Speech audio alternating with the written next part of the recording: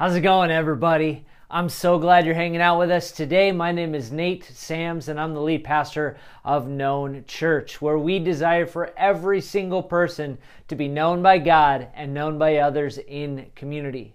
Let me give you a few announcements real quick. The first one is September 30th, Saturday, September 30th. We are doing a movie in the park. It is going to be phenomenal. Great time for community. Great time to grab some food from some food trucks. And we are going to be watching Mario Bros. Mario Brothers, the movie. So bring your kids, neighbors, come have fun. Also coming up on October 21st in the morning time, we are going to do Pumpkins in the Park. This is a great chance for your family, your kids to grab a pumpkin, decorate, take a family photo, and just have a fun time with others, neighbors, community, and so forth. It's all free, so join us for that. And a big announcement I really want to tell you about is we finally are in a location.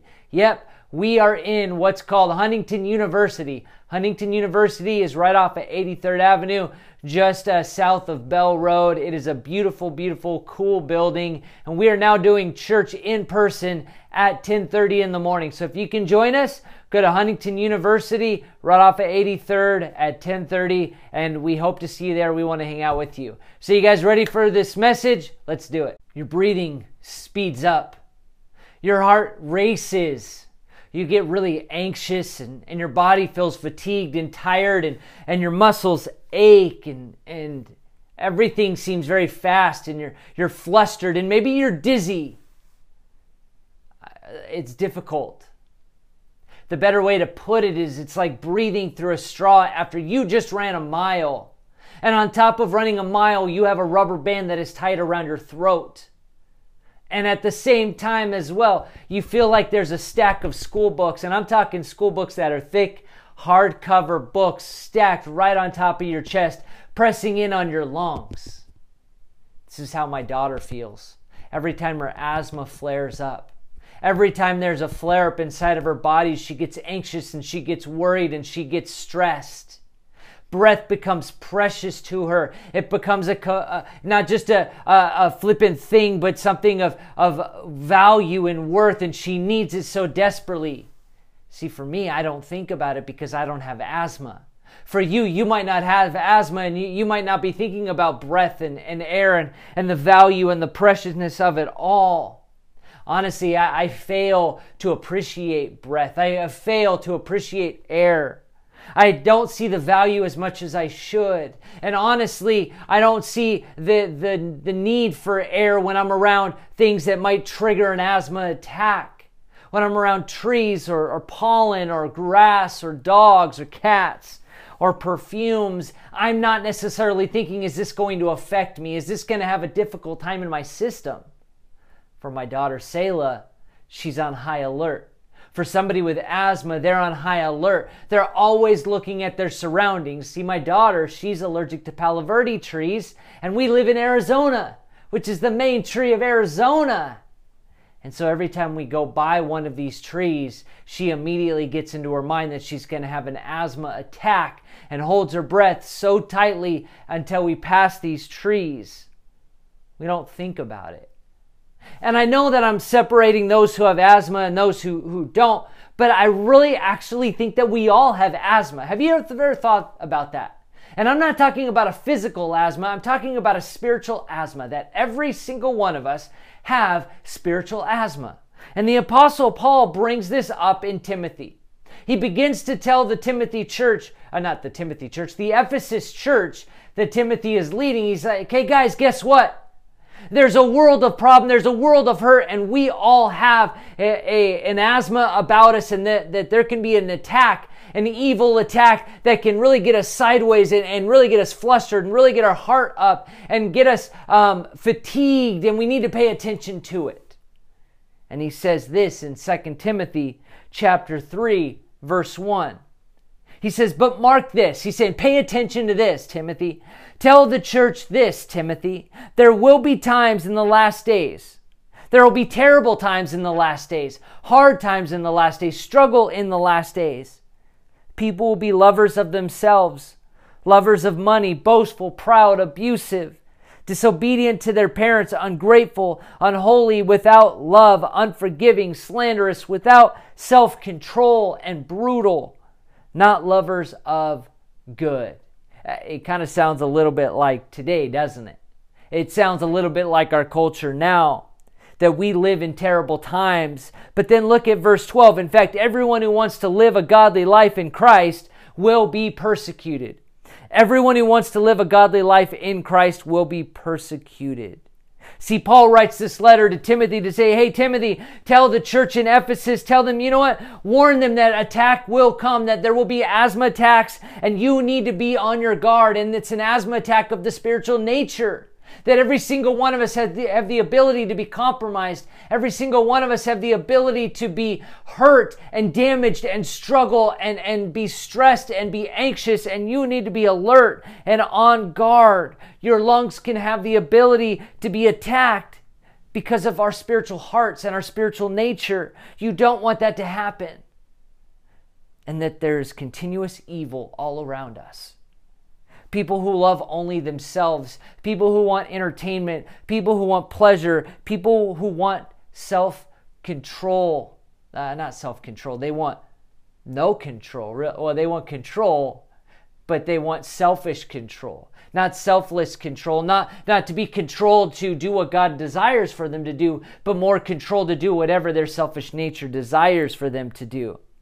And we live in a crazy, crazy world that attack will come at any moment. But Paul, the reason why he writes this in his last moments in being imprisoned in Rome and the last potential letter that he wrote, he begins to tell Timothy, hey, by the way, I really, as a doctor to you, I want you to know that you have asthma. And the people of this church have asthma. And everybody that is in humanity has asthma. And you can come under attack, but I know the prescription. I know the remedy that will help you fight against that. Here's the remedy. Here's the prescription that Paul gives to Timothy. Look at verse 15.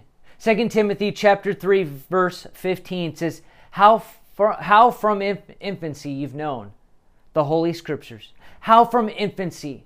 The moment that you became a Christian, the moment that you discovered God, the moment that you gave your life to Jesus, that moment you came into a known, intimate, recognizing intimacy of the Holy Scriptures, the words of God, the life of God, the written word of the Old Testament, as well as what is now become the New Testament of the writings of Paul and the writings of Peter and the writings of the disciples and the apostles, which are able to make you wise for salvation through faith in Christ Jesus. To make you wise, you've known intimately, you've recognized and loved the word of God, which is making you wise. And in verse 16, all Scripture is God-breathed and is useful for teaching. See, Paul, he gives this prescription. He says, by the way, the evil is going to come. Attacks are going to try to be at your door. And what you need is an inhaler. You need an inhaler, a maintenance inhaler, a controlled inhaler that will strengthen you and me in the faith in Jesus Christ. And the medicine of the inhaler, what is that medicine? It is Scripture. See, verse 16 says, all Scripture is God-breathed and is useful for teaching. All Scripture. It doesn't say some Scripture or partial Scripture or the Scriptures that you like or the Scriptures that you that make you happy or the Scripture that you've memorized or that you get in your Bible app or on your daily devotional, whatever it is. No. All Scripture, the ones that you have difficulty with, the ones that you struggle with, the ones that don't make sense to you or you have questions about or are hard or whatever they may be, the old and the new, every piece of Scripture is what? It says it is God-breathed. The medicine of the inhaler is God's word, and it comes from God himself. It is not just inspired as like an idea. No. It is God who poured his Holy Spirit into authors, into these writers of different classes and jobs and skill sets and education to write what we know of as Scripture. And it is amazing and beautiful. And so one of the truths is all, but there's a second truth to this about Scripture that we need to pay attention to.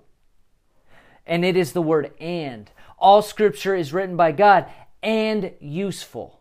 and useful. See, the New King James actually says it is profitable. The Bible is profitable to you. Every piece of scripture is profitable. And how is it profitable to you? Because it's to grow you, to nurture you, to expand you, to make you pure and noble and righteous and holy and all the things of God. See, it's God's very opinion. It is His word. It is life among our bones. It is His. See, profitable for teaching. Do you like to be taught? Do you like education? Do you like classroom? Do you like leadership? Do you like those things? Is education important? Some of us might say no, but it is very important. And really, without teaching, we are actually a bunch of idiots. We are without teaching. We need to have our eyes open to the words of God. We need to have ourselves taking that inhaler every single day. That control maintenance inhaler needs to go into our lungs and fill us with the scriptures of God. See, Psalm 119, verse 18, the psalmist says, "Open my eyes that I may see the wonderful things in your law." Open my eyes. Teach me your ways. Teach me your scripture so that I may know what to do. The Israelites, they kind of knew what right and wrong was. They kind of knew what to do here and what to do there, but they didn't know everything. And so God actually has Moses write the law, write the Ten Commandments and more, purposefully, specifically to show them what was true and right and noble and pure so that they would stay away from evil and be made good. That is what the Israelites needed. We need that. We needed God's scripture to be written so that we could stay away from evil, so that we could stay away from the pollen of attack and the wickedness of this world, and to be made good. See, my daughter Selah, I know when she doesn't control her asthma with her inhaler. I know when she's not taking her maintenance inhaler. She gets anxious and busy and confused and sporadic, all because of the inflammation of her lungs and the inflammation of the airways. And all humans have this spiritual asthma about us. And some of us have inflamed, swollen airways, making us anxious about the world around us, anxious about life and relationships and kids and money and jobs and cars and houses and inflation and who knows what. Inflamed, swollen airways. And how does that happen? Well, that happens when we don't daily take our maintenance inhaler, when we are not daily taking in the scriptures of that inhaler. See, how a maintenance inhaler works, it has to build its medicine up in your system to control flare-ups, to control the inflammation, to control the pollen and the stuff that is around you. It's not to immediately help you when an attack comes. It's supposed to prevent attack long term. And it's meant to be taken on a daily basis. Every day has to be taken. You know what can happen if someone skips a day? If someone skips a day of their maintenance inhaler, more flare-ups, more anxiety, more stress, more fatigue, more worry, and worsened asthma more and more for the future. More attacks, more prevalent attacks, more difficult attacks, harder attacks, and more extreme symptoms. Well, you know what can happen to someone who skips a day of their maintenance inhaler of God's Word? What could happen, you think? More compromise, more temptation coming their way, more anxiety, more stress, more fatigue, more doubt, more unlove, more sin, and falling in greater ways, greater ways.